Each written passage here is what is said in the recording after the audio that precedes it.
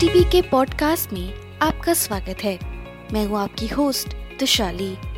भारत ने 100 करोड़ से ज्यादा वैक्सीनेशन हासिल की है।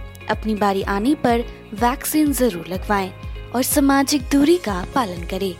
2 गज दूरी बनाए रखें और हाथों की सफाई नियमित रखें। आज के प्रमुख समाचार। एमएसएमई केंद्रित स्टार्टअप ल10 ने यूज वेंचर्स अन्य के नेतृत्व में $5.5 मिलियन की फंडिंग जुटाई।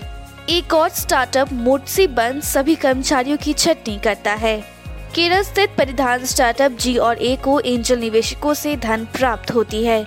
अब समाचार विस्तार से।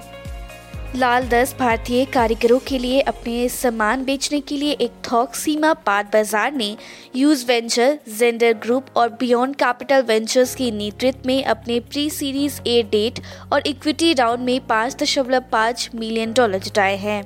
टेकक्रंच की रिपोर्ट के अनुसार ऑनलाइन इंटीरियर डिजाइन सेवा स्टार्टअप मोटसी ने चुपचाप परिचालन बंद कर दिया गया और कई ग्राहकों को अधूरे नवीनीकरण और परियोजना के आदेश के साथ छोड़ दिया गया है। परिधान स्टार्टअप जियाक्का और अबीटो सर्टोरियल फैशन G&A को केरल स्थित एंजल निवेशकों सोनू वैद्य और सोनी वैद्य से निवेश प्राप्त हुए हैं। Brain computer interface startup Synchron ने कथित तौर पे इस महीने की शुरुआत में एक अमेरिकी रोगी में अपना पहला उपकरण प्रत्यारोपित किया। तीसरी बार एलॉन मस्क के न्यूरलिंक को पछाड़ दिया। महिंद्रा समूह के अध्यक्ष आनंद महिंद्रा अपने मजाकिया ट्वीट्स को मानवीय रुचि की कहानियों पर आकर्षक पोस्ट के लिए जाने जाते हैं। वे अपने अनुयायियों को प्रेरित करने के लिए अपने सोशल मीडिया पे दिलचस्प पोस्ट भी साझा करते रहते हैं। डेल्फी डायग्नोस्टिक इंक ने घोषणा की कि उसने $225 मिलियन का सीरीज बी राउंड जुटाया है। बाल्टीमोर कंपनी, जिसके पैलो ऑल्टो में कार्यालय है, रक्त परीक्षण के माध्यम से कैंसर को जल्द पकड़ने के लिए नई तरीकों पर काम कर रही है। सप्ताह की सकारात्मक शुरुआत के बाद मंगलवार को एशियाई प्रशांत मिश्रित थे और निवेशकों ने ऑस्ट्रेलिया के केंद्रीय बैंक की बैठक के मिनटों को समाप्त किया। सूक्ष्म, लघु और मध्यम उद्यम एमएसएमई के रूप में व्यवसायों को पंजीकरण के लिए डिजिटल प्लेटफॉर्म उद्यम पोर्टल अपने 2 वर्षों के संचालन में 1 करोड़ के निशाने के करीब है।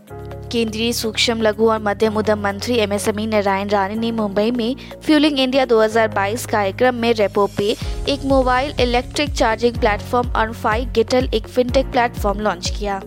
सोमवार को बीएसई का 30 शेयरों वाला बेंचमार्क सेंसेक्स 760.37 अंक या 1.41% की तेजी के साथ 54,521.15 पर बंद हुआ।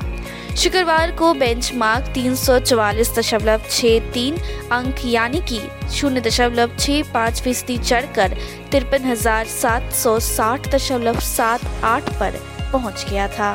आज के लिए इतना ही। हमारे टीवी चैनल पे 700 से अधिक स्टार्टअप और एमएसएमई शो है।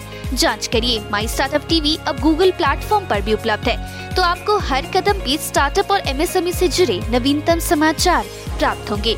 आप हमारे टीवी चैनल को सब्सक्राइब करके हमारा समर्थन भी कर सकते हैं और घंटी के आइकन को दबाना ना भूलें। आप हमें फेसबुक, ट्विटर, लिंक्डइन पर भी फॉलो कर सकते हैं या हमारी वेबसाइट www.mystartuptv.in पर जा सकते हैं। सुनने के लिए धन्यवाद।